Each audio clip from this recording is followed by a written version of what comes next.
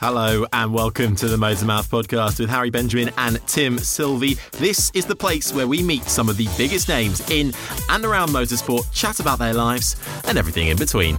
This week we're joined by a multiple race winner in both petrol and electric powered cars. He's raced at Le Mans and currently competes in Formula E, where he joins a new team for season 7, Mahindra Racing. Yes, Alexander Sims is our guest this week, and the all-important question will be, can he beat his boss, Dilbagh Gill, in the hardest quiz in motorsport? Well, you'll have to listen to find out. I was actually ill for this episode, just a cold, but I was replaced. I'll be back, don't you worry though. In the meantime, I'll let Tim tell you who had the honour of filling in.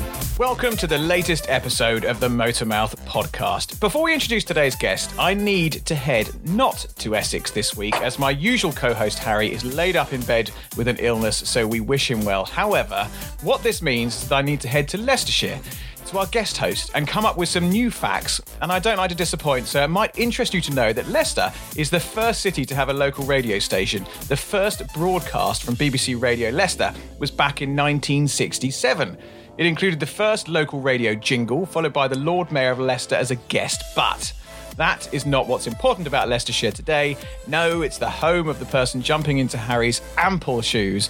Welcome to my special guest co-host, racing driver, trans and LGBTQ plus pioneer, all-round good egg and former podcast guest, Charlie Martin. How are you? I'm very well, thank you, Tim. Thanks for such a warm welcome onto the show. It's great to be stepping in for Harry this evening and yeah, filling his ample shoes, as you say. I hope he's doing okay at the moment. On the other side of the microphone as well. So is this a new experience for you? Have you done this sort of thing before? I've not. No, I'm flying by the seat of my pants right now. Perfect. So, yeah. No, we're all about that. And you've just got back from quite an important race where you did rather well, a race where our guest also took part. How was your experience over there in the wet? It was pretty hair-raising at times, I'll be honest. I had a fantastic, time, really. Competing in the Nürburgring 24 hours is definitely the highlight of my career so far. And as the race goes, I mean, it was very, very wet, but I feel like we had a sort of the diet version, perhaps, of the Nürburgring, because it was we lost nearly 8 hours driving due to a red flag over the evening session. So I actually got to go back to my bed and have 5 hours sleep, which winning, I understand, is not the normal thing for a 24-hour race. No, so, that's not the done thing at all, is it? And you very nearly got yourself on the podium. Very nearly, one step away. We came fourth, which was a fantastic result for my first ever 24-hour race. I was absolutely thrilled. And not even a scratch on the car either. So that's quite a result after quite a lot of sideways moments. I can tell you that, definitely. I felt more like a rally driver going around the Nordschleife these last few days. Now listen, shall I introduce today's guest? I think you should. So this is the 5th time we've had a Formula E driver on the show, and add to that the Formula E presenters. We're slowly working our way through the entire grid and broadcast team. However, that doesn't take away from our excitement of having Alexander Sims on the podcast today. He's a former McLaren Autosport BRDC Young Driver of the Year. He's raced in Formula 3, GP3, LMP2, GTs all over the world before finding himself in Formula E. And he's about to take up a seat with Mahindra for Season 7. The man's a serial winner and even a world record holder, having driven from John O'Groats to Land's End in an electric car with the shortest charging time, making him our first official record breaker. Remarkable. We're delighted to have him here. Alexander Sims, welcome to the Motormouth podcast. Thank you very much, Tim. Thank you for having me. Hi, Charlie. Hi, Alex. How are you? How are you doing?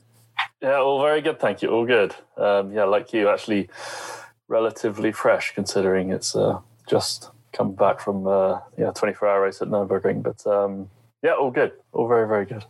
Where are you joining us from today? Are you back from the Nürburgring, or are you still over in Germany? Yeah, no, I'm back home now and just put the kids to bed. So, back to normal, basically. Doing the dad stuff. It's back. I live just south of Birmingham, near Ulster, out in the countryside. So, how many kids have you got? Got 3 boys. Oh my word! So I've got 2 boys and one relatively new girl, and the 2 boys are complete chaos. So I don't envy you having 3. Is your house a complete madhouse? It's pretty mental, yeah, as you would expect. Yeah, they're 5, 3, and 1. Wow. So all, pretty young and lovely, but have their challenges as well, yes. I feel your pain completely. Now, listen, take us back to the start. Where did you get the racing bug from? When did it show itself for the first time? Well, it's a bit of a strange one, actually, because I never really had a racing bug. I never had a massive desire to go racing, to be quite honest, as a young boy. When I was 10, I think I tried out karting for the first time. Because my brother had done some cadet karting and then decided he wanted to go off to boarding school. So then it was my turn, and it was all right. It was good fun, but to be honest, nothing much more than that. I just, was a bit of an airhead when I still am an airhead, but I was definitely an airhead when I was young, and it was just like, that's pretty cool, buzzing around the track and having a laugh. But it sort of took a bit of time to snowball into something more and more serious, and that's, I guess when I was sort of 14, 15 years old, that's when it started to hit home that, that this could be a career. A career as such, if I was able to continue working hard. 10 years old is relatively old for someone to start karting. Compared to a lot of the people that we've had on the show. Some of them, I can't remember who we had recently, who was 6 when they got in their first go-kart. Mm-hmm. Presumably you have some sort of recollection or memory of those days when you were sort of 10, 11 years old jumping into a kart. Did you feel back then, even though it wasn't necessarily something you thought you would pursue, did you think I know I'm quick at this straight away, or was there a bit of a lead-up time before you realised that you were actually quite good at it? It definitely wasn't immediate. I do remember being asked by my dad on the way back from Wigan kart track, like, seriously, Alexander, do you actually enjoy doing this? Because we, I don't know, come third from last in the B final or something in my first year. And it was funny. I look back on that. That's the moment that sticks out anyway, that I didn't even love it, I would say. I quite enjoyed it. And me being a 10, 11-year-old kid, I was like, it's all right. I'm happy to keep going, Dad, And looking back, actually, that probably made quite a clear decision as to pursuing it for another year. And then the following year, things did start to go quite well. It could have been over before it pretty much started. Would you say there was a particular moment or something that happened that really made you think, actually, wow, this is something that I've got to pursue? Or was it just more of just a gradual thing? Or? It was certainly in my karting days. It was just a gradual thing, to be honest. There were 2 standout moments, but they happened later on in my career as such. One was breaking my arm. I had a fairly serious arm break when skiing, and I was out of racing for about 9 months. And that really hit home. Once I could go back and I did karting, so I was 17 when I broke my arm, and racing at in the World Championships and European Championships in karting. And then when I could actually get back to it, it made me think, I'm getting a second chance here. It was a serious injury. Almost like that thing of, absence makes the heart grow fonder when you suddenly can't do it. Absolutely. Getting back into the kart must have been an amazing feeling. It was. And it was just around the time when, 17, 18, you want to start spending more time with your friends, go to bars and clubs and start, being a bit of do the standard crazy thing. It just happened kind of at the right time for me to actually rein myself in and focus. The other fairly pivotal moment was winning the McLaren Autosport Young Driver Award. But fairly life-changing experience for some. At that point, when you're sort of 17, 18 years old, like you say, people are starting to go off to bars and restaurants and clubbing and, you know, doing all the things that people do at that sort of age. Did you do that as well, or did you make a sort of conscious decision to knuckle down, forget all that, and just focus on racing? Well, I did do it a bit, yes. Inevitably, you know, when you've got weekends off and you're in the summer holidays after sixth form's finished, you know, all your mates are going out every day basically, but, you know, certainly on a few occasions I'd go out and have a blast and a lot of fun with them. But it would ebb and flow, you know, depending on my racing commitments. But there was always a very clear difference in my mind between the times when I was free and it wasn't even close to a race weekend, and yes, I could let myself go crazy and do all the sort of normal drinking and dancing and all that stuff. But then it was very, very clear to me that when you're getting close to a race weekend, then that was of absolute importance, and I would never let anything get in the way. Yeah, you had that separation. Well, obviously, you know, you've just come back from the same event as Charlie. Sorry, Charlie.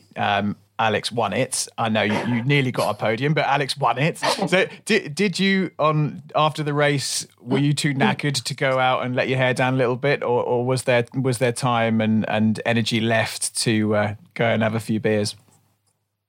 Well, on this occasion, actually, there was, because like Charlie, I got 5 hours, 6 hours sleep even, I think, which was it's totally unheard of in my experience of 24-hour races anyway. And so, come Sunday evening, once we'd won, we did get back to the bar and stayed up till 1 or 2 in the morning or something, having a good few drinks with the team.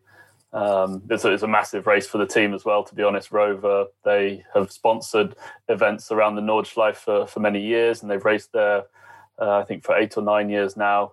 And so to finally get a win was huge for them as well. So, we had a meal with 60-odd people on separate tables, but all celebrating together. Where did you go out for dinner? Oh, at the Lidner. So it's just the hotel at the track.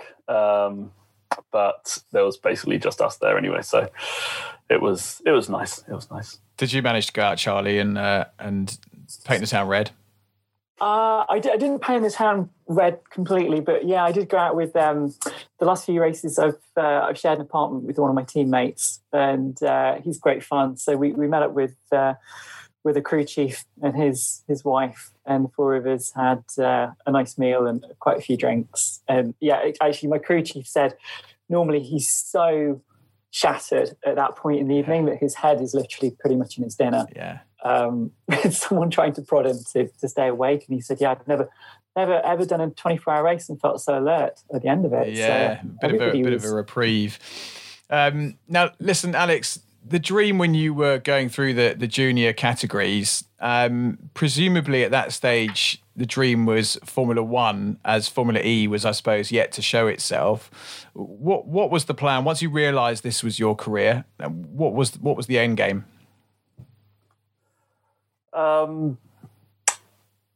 Well, I mean, when I was in junior single seaters, certainly Formula One was the aim.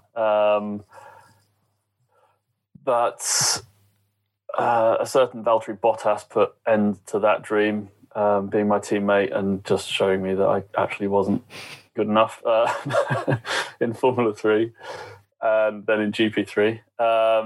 That's close, but he was better, hands down. So fair play to him. And I'm just glad that he's gone on to be pretty good, because makes you feel that's better. At least given me some consolation.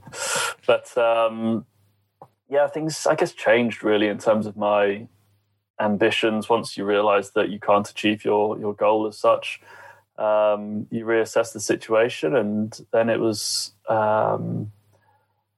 I think I went through a very standard procedure process that single-seater drivers go through, where you're very naive and sort of blasé to the wider world of motorsports, when you're doing the Renault Formula 3, Formula 2 journey. And I just wasn't aware of how vast motorsport was, in all sorts of different other categories. So then I opened my eyes to sort of endurance racing and tried out, LMP2 and did some GTs with the McLaren, where I'd got some contacts from winning the award previously.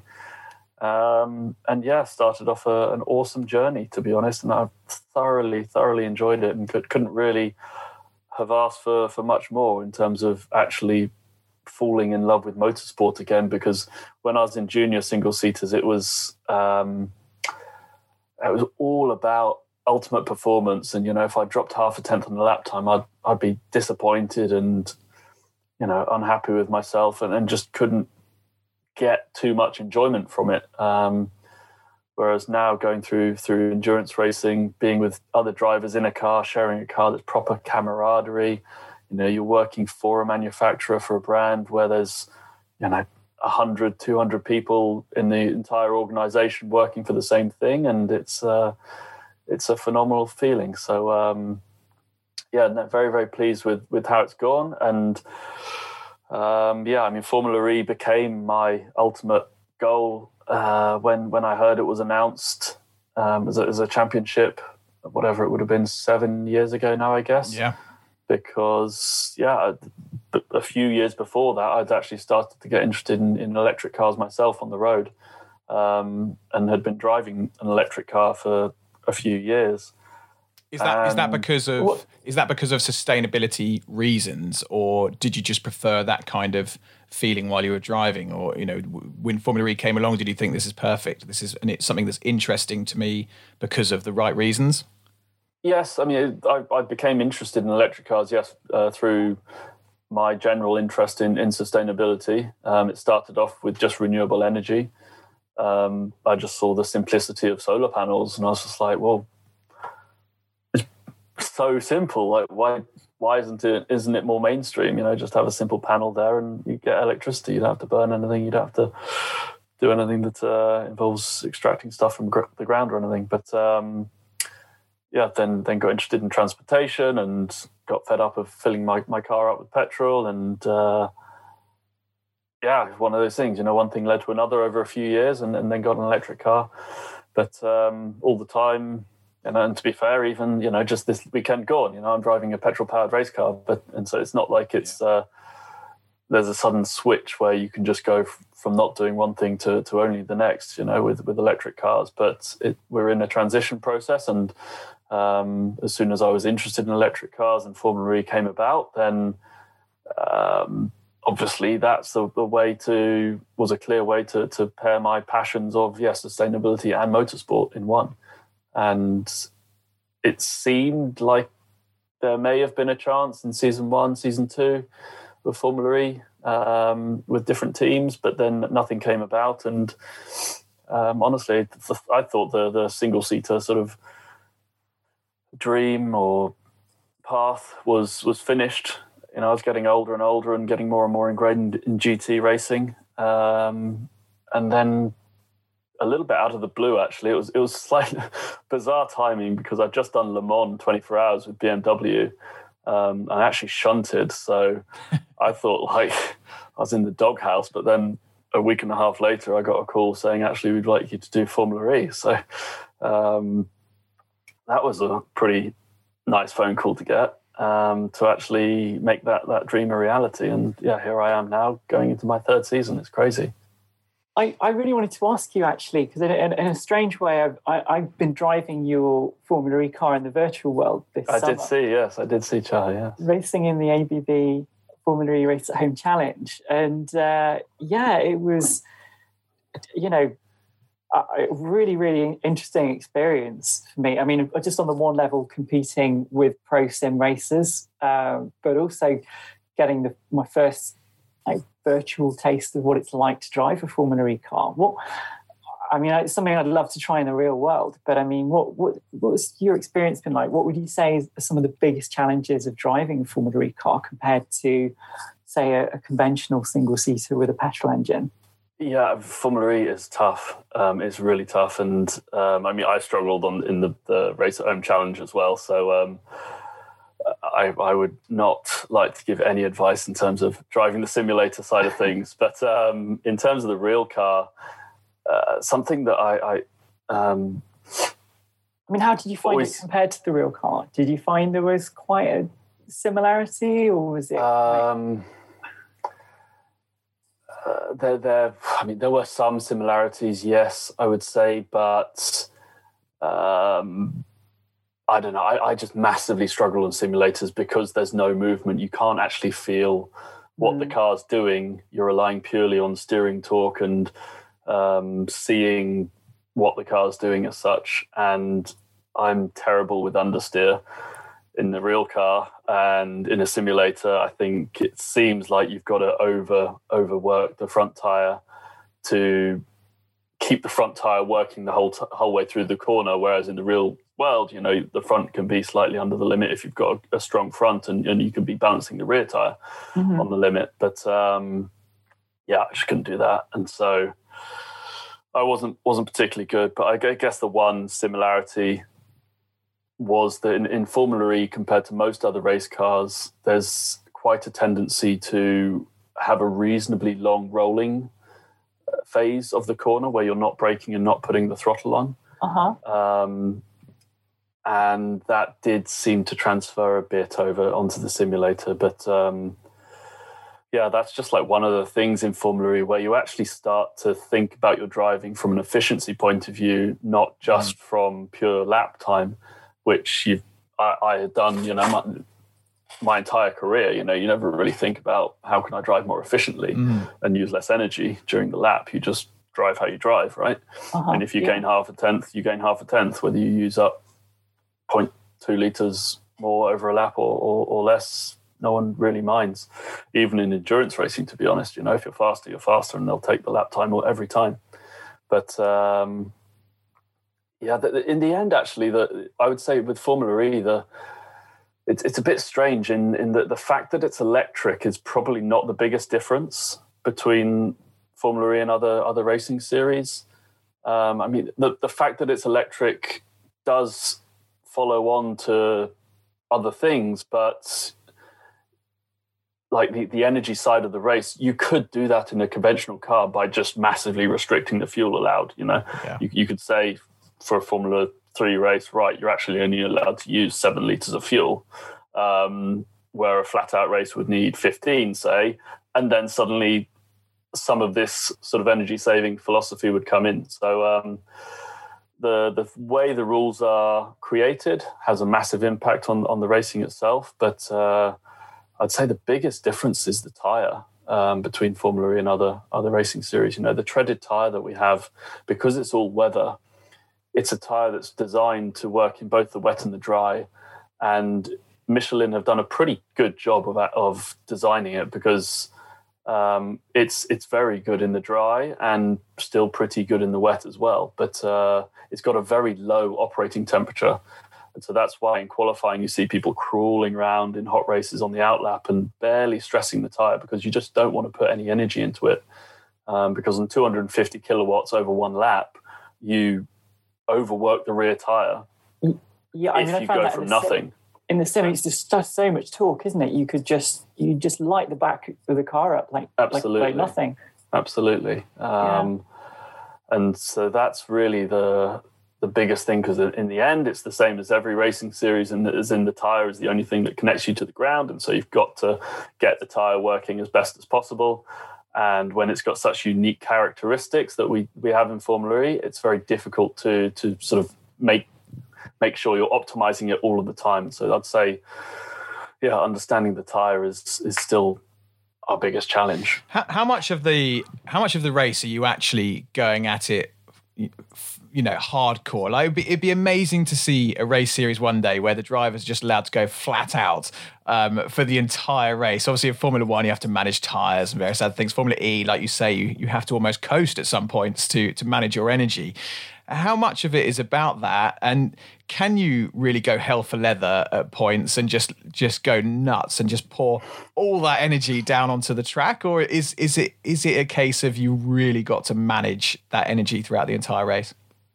Well, in the race, yeah, you've got to manage the energy a lot in Formula E. But I definitely like to stress that the fact that we're managing energy a lot, coasting for long periods and regenning a lot, it's not a negative. I mean, I totally understand that maybe it sounds like, you're not using up the full potential of the car, of the motor, not reaching as high top speeds as you could. But last season, now that season 6 is finished, it's 2 seasons ago, I guess. But in season 5, when we had different rules where under full cross yellow and safety car, you didn't get an energy reduction, what would happen was that because your slow laps behind safety car are so efficient and you use such a small amount of energy, the remaining laps would be close to, if not completely flat out. And then it just neutralizes everything, and there's no strategy in the race anymore, and it's just follow the leader. Yeah. And it became boring. So I really see with Formula E the fact that you have to manage your energy as a real positive. It creates so much racing potential.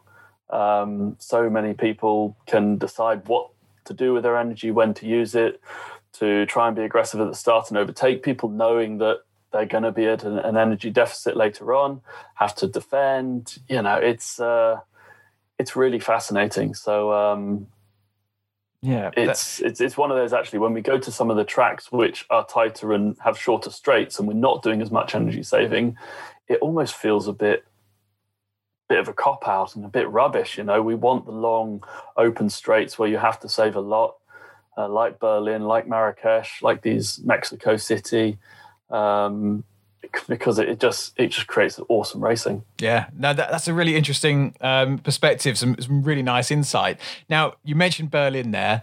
Berlin, pretty crazy, 6 races in 9 days for the end of season 6. What was it like being a driver during that period? It must have been quite a unique set of scenarios for you to suddenly find yourself in so many races in quick succession. Were you completely exhausted? Yeah, I mean, the biggest problem for me was that I was just uncompetitive in Berlin for some reason. So then I was rather disappointed that we had 6 races in a row because we didn't have enough time to sort out our problems. But it was a very strange environment, I've got to be honest. All of us arrived early, had our COVID tests, and then had to stay within the confines of the hotel or racetrack the whole time. Which for a few days is okay, but after 10, 12 days, when you include the days beforehand and the days in between races, it starts to be kind of claustrophobic, I guess. What kind of things did you do to take your mind off the boredom? Did you end up doing any kind of strange little tricks, or? No, I mean, to be honest, we didn't have a huge amount of spare time. It was really just the first 2 days when we arrived, and then had to just stay in our hotel room for whatever it was, 30 odd hours, to get the results of the tests to make sure that we were all negative. That was the strangest, but beyond that, we were, at least we could go to the track and do our work.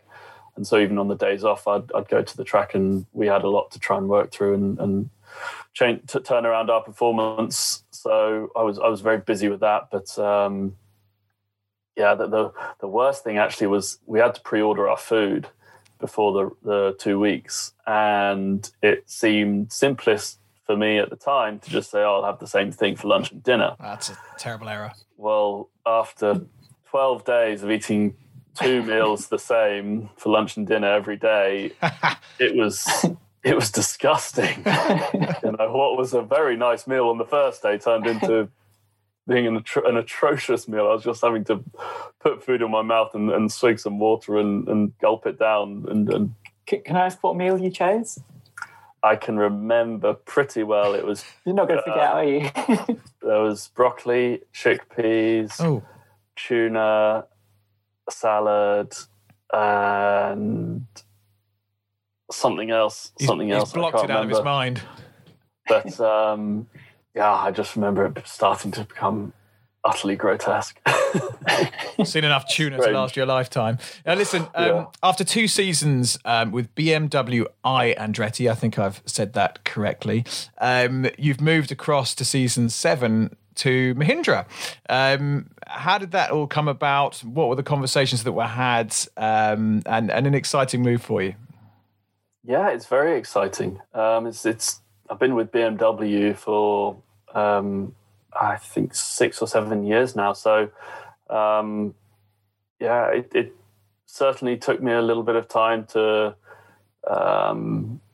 make sure I'm making the right decision. But yeah, it all happened pretty much during lockdown. We had started discussions in Marrakesh at the Formula E race there, and then with quite a lot of time in lockdown, it was a good time, to be honest, to be able to reflect on things and consider the offers. In the end, having spoken to Dilbag and seen where Mahindra sees themselves moving in the future, it felt the right time for a change and a new situation. I haven't got a single bad word to say about BMW. It wasn't about anything to do with any of the working relationships I've got with the guys. I have really full respect for everyone at BMW, and really appreciate all the opportunities that they've given me over the years. But just one of those. Timings were what they were, and it seemed like a good opportunity to take a different course. Do you think it's too early to put down any expectations for season 7? I know it's very new in terms of the relationship with Mahindra. What are you hoping for season 7? It is too early, to be honest. Yeah, I mean, I've driven the car once last week, just before going to Nürburgring, and I've done a couple of simulator sessions, and that's about it. So to be honest, at the moment, I'm still finding my feet with the team and the systems and things. But I think everyone at Mahindra would be the first to admit that season 6 really didn't go as well as they'd hoped. They had some technical issues in the first few races, where they then had to end up going back to their season 5 powertrain. And so I don't think that was a very representative set of results that they've got. I think we've got a lot more expectation and hope that things can go better in season 7. But in terms of thinking about any hard, clear results, it's so difficult to know in Formula E. It's such an up and down championship with the way that qualifying format works. You can do well to start with, and then the qualifying format makes it more and more difficult to continue doing well, basically. Everyone except for Antonio did struggle in season 6. Fair play to Antonio for being head and shoulders above the rest. But I would hope that we'll have some races where we can be right up there. And beyond that, I don't know a huge amount. What would you say is your favourite fixture in the Formula E calendar? Where's your favourite track and why? I would probably say, I guess there's 2 aspects in terms of the actual track itself, and then the environment where the track is based, because, Formula E, we go to some amazing places. I never imagined I'd be racing on the streets of Hong Kong or in Santiago, in Chile, or, we were going to race in London, all these places, you're so used to racing at conventional race circuits that are outside of cities, not a huge amount around the racetrack. And so I would probably say the most special place to race was actually in Hong Kong. I like Hong Kong as a city a lot, and I've got a few friends there from school. So yeah, that was very special to race there. But then as an actual track itself, I think probably Marrakesh, actually, I really enjoyed. Mm-hmm. And I think that fits really well with Formula E in terms of the amount of energy saving you have to do in the race. And it creates some really interesting races. So, what's your favourite track, Charlie? Well, I'm trying to think where we drove. I mean, the Monaco E-Prix was quite good fun. But we drove Hong Kong, actually, was out of the ones that we drove in the Race Home Challenge. I think Hong Kong was really good. It had some good, had a good flow to it. I think coming from a non-Formula E circuit type background, I found it quite difficult on some of the courses where they're really, they're so tight, the corners. Mm-hmm. When you're having to drop down to first gear in the sim, at least, it's so easy to just get a big drift coming out of a corner. And I found in the Hong Kong track, you could just get into a good rhythm, and it was. I think I had some of my best results there. But I mean, I'm not so familiar with all of the tracks, so like as you said, I mean, you get to go to so many amazing cities and race there. It must just be quite a fun championship to race in, I'm sure. Now, listen, this is that may well be the case, and I'm sure Hong Kong was fun, but there is a bigger highlight of your career to come, and that is the world famous Motormouths, the hardest quiz in motorsport. Alexander Sims, welcome to Motormouths. As I say, the hardest quiz in motorsport because no one really knows the answers. There's a very competitive leaderboard. Charlie here, our esteemed co-host for the day, is in 33rd place. So I feel confident you'll beat Charlie. Some of your Formula E colleagues are on there with Nick Cassidy, the new EVR driver, in 21st. Sebastian Buemi, 19th. Ollie Rowland, we have in 18th. Edo Matara is 15th. Brendan Hartley is 4th on the leaderboard. But right at the top, you'll be interested to hear, is your new boss, Dilbag Gill, is top of the leaderboard on an incredible 14 points. Alexander Sims, are you ready to play Motormouths? Yes. Right. I am. Now, listen, I've given you a gimme for the first question. If you get this wrong, I'm ending the podcast now and we're all going home. The first question is a radio transcript. It was not a transcript, it's radio. All I need to know from you is where it was, what's the context, and what year was it? And you won't get this wrong. Oh my God. I'm easing you in gently. Are you ready? Here it comes. Okay, Alex, quali page. Remember, brake integral and pick up rubber. Magnificent drive. You're in our Formula E race winner, mate. You can't get that wrong. Oh, God, when was that? There have been so many wins.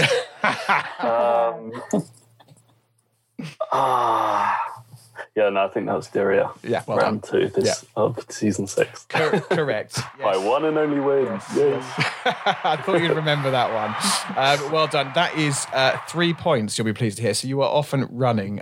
Brilliant. Charlie, I'm going to hand over to you for question number 2. So question number 2, you have a seat with Mahindra for season 7, but how many points did the team finish season 6 with? And I need this the nearest 5. We've just ramped it up massively. With gosh. I would say... Come on.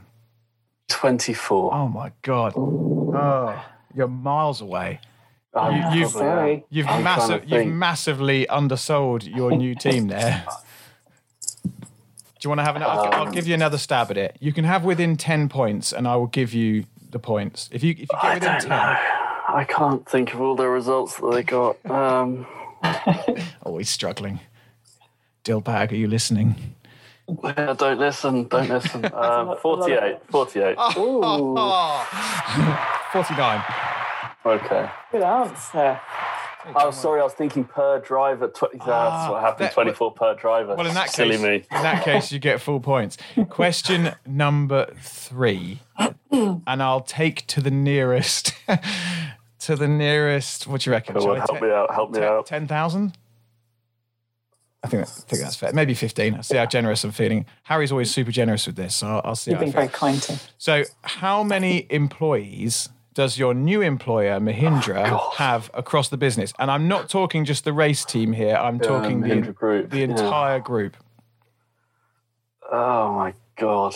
I reckon... I'll give you a clue, actually. No, I won't. 250,000. Oh, you're joking.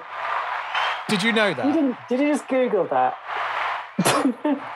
No. I think that was probably the research I did. That's absolutely bang on. During lockdown. Yeah. Right on the money. 250,000. Awesome. Brilliant. Incredible. Goodness me. Didn't know about the team's points, but I do know about the employees. Charlie, over to you for question number 4. Question number 4. How old is Mahindra? Oh, God. I'm loving that this is making him sweat. Yeah, I really should have thought about what this quiz might be about. I don't know. I really don't know. We'll give you the nearest 10 years. 84 years old. 84? Not far out. We'll take it. 75. Okay. I have to say that good guess. While I'm being incredibly generous here, you are on course to go level with your boss.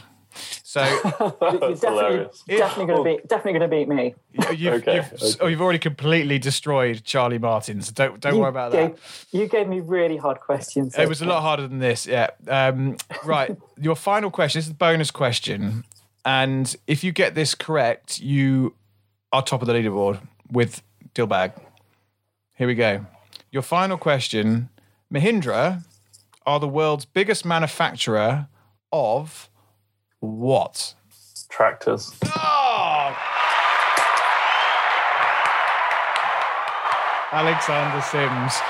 Well, I think you're very lenient there. I have been incredibly lenient there, and I'm only doing it so you look favourable in the eyes of your new employers.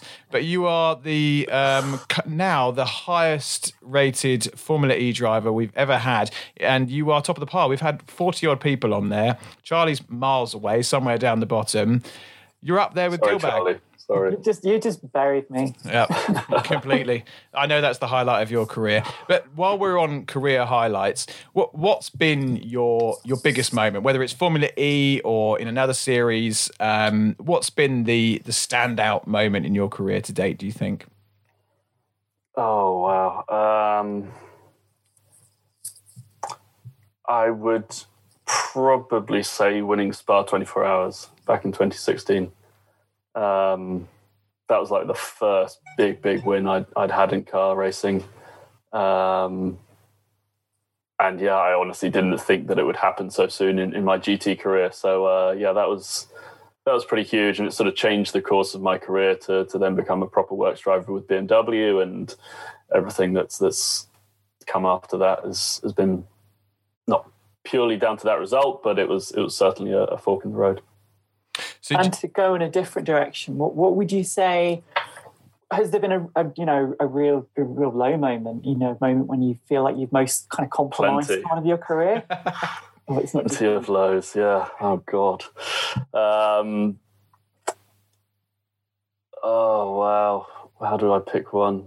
I mean, honestly, that's the reality. That there's one winner in each race, each championship, but depending on the size of the grid, 25, 30 people that are disappointed with not winning. So it's inevitable that you're not successful most of the time.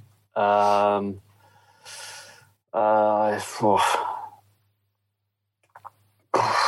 think my year in Formula 3, where I was teammates with Valtteri, was, although still very good, I came fourth in the championship, he came third, and to an outsider, it might seem like it was still pretty decent, but I was just relentlessly outqualified by the guy by half a tenth, 1/10 every single time, and that was quite difficult to deal with, to be honest. How's that mentally? Because you obviously see that a lot in Formula One. Sebastian Vettel's having a bit of a rough time, at the moment against his teammate, and there are plenty others up and down the grid. How does that affect your mindset when you're going into a race weekend? I mean, a lot. Inevitably, it does affect you a lot, and I don't know how one gets over it, especially when you're younger without so much experience. Inevitably, I think I've come to the conclusion you've got to start actually just not caring too much about the situation, as bizarre as it might sound. Certainly in my Formula 3 days, I cared about it so much because I thought it was utterly crucial to me, or it was utterly crucial, simple as that, to me getting to Formula 1. But yeah, it just seems like everything revolves around it, and when you don't out-qualify who you need to out-qualify, race after race after race, and after the first 2, 3, 4 races, you can come up with reasons why, and you go, right, we've got plenty of races to put that right and overcome it, and you get to race 9 and race 10 in the championship, and it's still the same, and it's so frustrating. And it gets you down. It seems silly when you, I guess now when I'm a bit older and you're faced with all sorts of other situations in life, to reflect on that and think that, well, actually being out-qualified by your teammate by 0.5 of a second was the meaning of everything to me at one point. Seems a bit crazy when you now realise all sorts of other massive issues in the world. But when that's your life. Exactly. It's all relative. When that's your life and that's what's going to mean winning and losing, it is hugely important. Any hidden talents? No. I'm very untalented, to be honest. I'm thankful that I've been able to make it as a racing driver. Good at quizzes. Yeah. Wow. Good. Yeah, I don't think I'm even good at that. I did enough during lockdown with friends on Zoom to realise I'm not good at quizzes. But what is there anything you say you are a bit crap at all then? Again, most things. Oh God, no. I'm pretty rubbish at most things. And I'm vaguely okay at some other sports, but I mean, that's about it. What sports would they be? Well, I quite enjoyed. I was football captain, actually. Oh, there you go. At prep school for the under-13 team. That was probably the other sporting highlight. The highlight of your career. Yeah. Do you have a racing hero? A racing hero. I mean, I when I was young, obviously looked up to Schumacher a lot. He was the guy winning at the time, but I didn't know a huge amount as to why I saw him as my hero, other than the fact that he was winning and seemed to be massively devoted to motorsport. I mean, nowadays, I have people that I look up to and have taken a lot of advice from, but they're more, directly related to who I work with and who's sort of been in GT racing and stuff for a long time. I always remember in my early days of GT racing looking up to Dirk Werner a lot. He was the BMW driver that was super experienced and was really friendly and things. But no, beyond that, I wouldn't say I've got too much of a hero nowadays. Just on the Schumacher thing, do you think we'll see young Mick in a Formula One car in the not too distant future?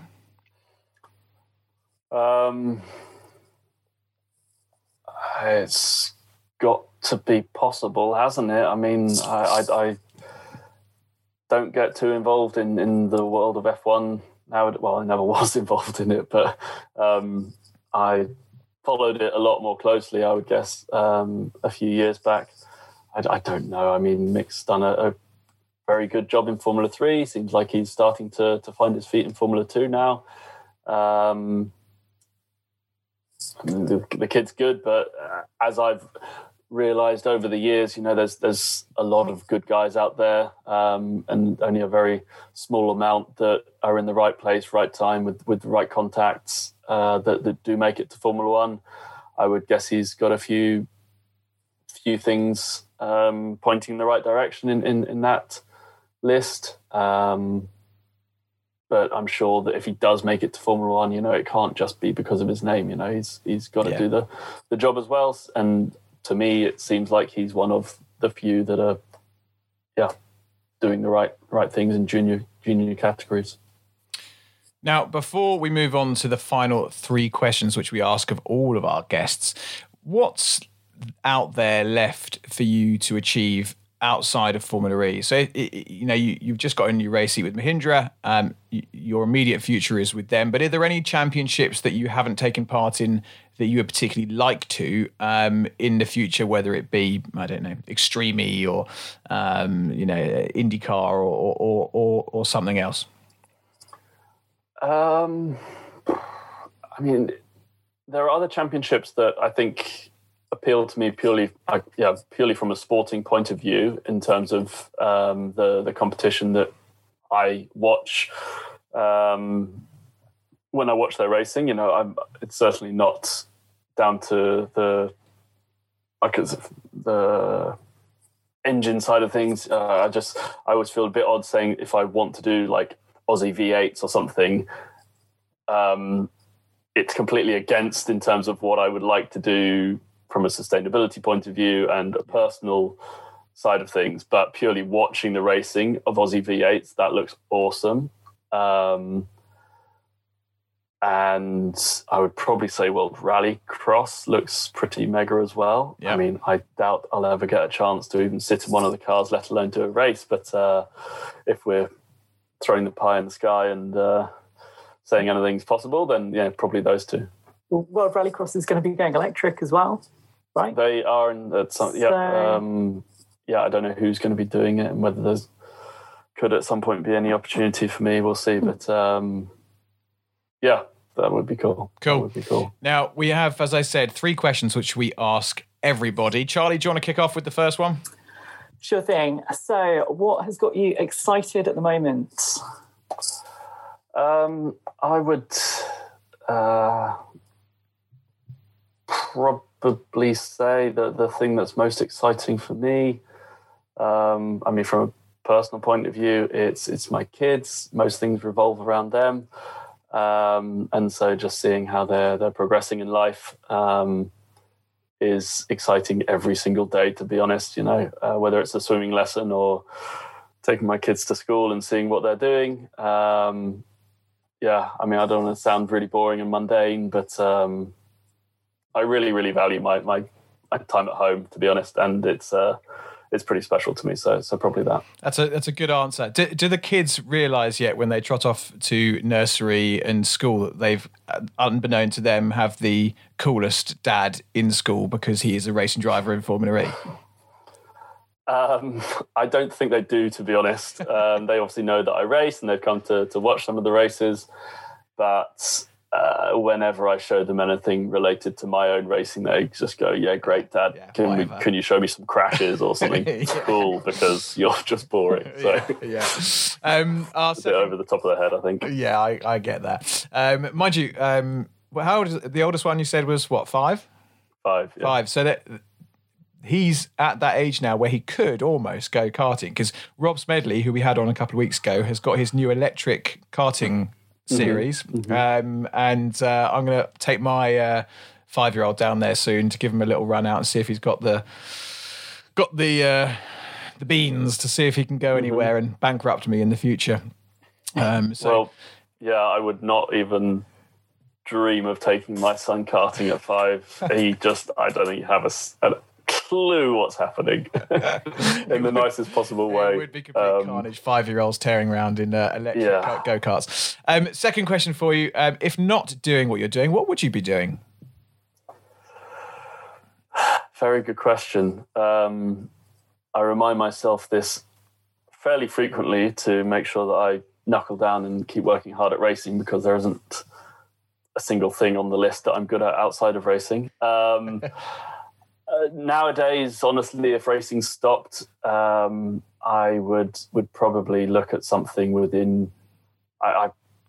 It goes through my mind whether I'd train as an electrician and do something involved in renewable energy and electric cars, because I have a reasonable knowledge of that just from being interested in it, to be honest. Yep. I help out with a small charity who donate electric car charging points, so I know quite a reasonable amount in terms of the installation of those. And what's the charity anyone called? Listening now? That's Zero Carbon World. Okay, cool. We'll drop a link in the podcast description. Oh, thank you very much.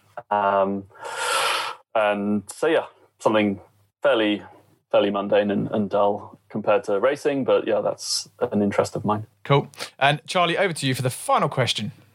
Final question. What are you scared of? What am I scared of? I mean, spiders. I've got better, actually. I used to be very scared of spiders, but I think due to peer pressure from my wife, who is not scared of spiders at all, I've had to really get a grip over the last few years and come to terms that they're actually not scary at all.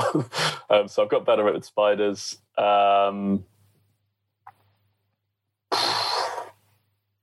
I don't know. There's no, I would say, normal thing that I'm scared of.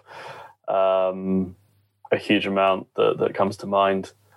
But the biggest thing, going way onto a massively bigger scale, the impact humans are having on the world, honestly, is something that I'm reminded of pretty frequently, that I just do not know how we are going to overcome the situation quickly enough. It scares me pretty frequently, actually. Yeah, I like that answer. And you're not the first to say that. We've had one other person say that. And interestingly, that was Freddie Hunt. Okay. He has a big interest in sustainability and trying to make a difference to the planet. It's a fascinating subject. I do a lot of work with brands in and around motorsport and Formula E, and it's on the tip of everyone's tongue at the moment. Sustainability, becoming carbon neutral, decarbonisation, and all that good stuff. But like you say, are we doing enough? It's a huge and an interesting subject. Absolutely. And I mean, all the things that people are doing, it's great, but at the same time, you see so many habitats of animals being destroyed constantly.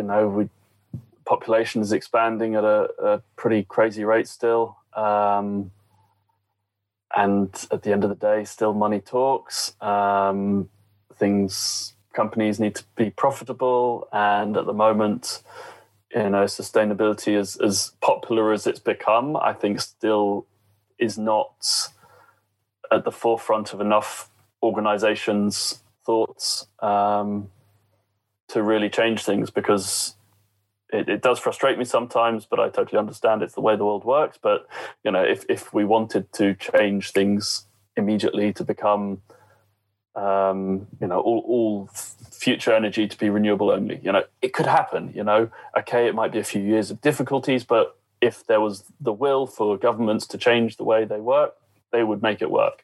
As we've seen with coronavirus, massive changes can happen when necessary. But still, that's not happened yet on that scale that I think it needs to. Yeah. For the environment and the world, but it's going in the right direction. Yeah, so. and it's clearly a subject that is close to your heart, and nice that you have a platform now, a high profile enough platform to actually talk about it and try and make a difference in your own way. So I think that's a very, very good way to finish. It's always a good one to hear people's passion points, and that's clearly one of yours. But listen, congratulations on the Mahindra seat. Best of luck for season 7. Let's hope we get some fans at a racetrack and we see the back of this horrible virus. You're a very humble man, a very quick man, and let's hope you get more wins under your belt in season 7. All the best, and we'll look forward to seeing you in a paddock soon. And Charlie, thank you for stepping in at the last minute in Harry's absence to join me on the Motormouth podcast. Thank you to both of you, and we'll see you soon. Thanks, Tim. It's been a pleasure. Thanks very much. Cheers, guys. Thank you so much for listening to the Motormouth podcast. Do make sure you give us a follow on our socials, Twitter @Motormouth_, Instagram @Motormouth_official, and on Facebook, just search Motormouth. You can download the Motormouth app where you can get exclusive video content from MMTV, create your own social profile and interact with others, and check up on all the latest happenings with whatever motorsport takes your fancy. Don't forget to like, subscribe and review. And until next time, you've been listening to the Motormouth podcast.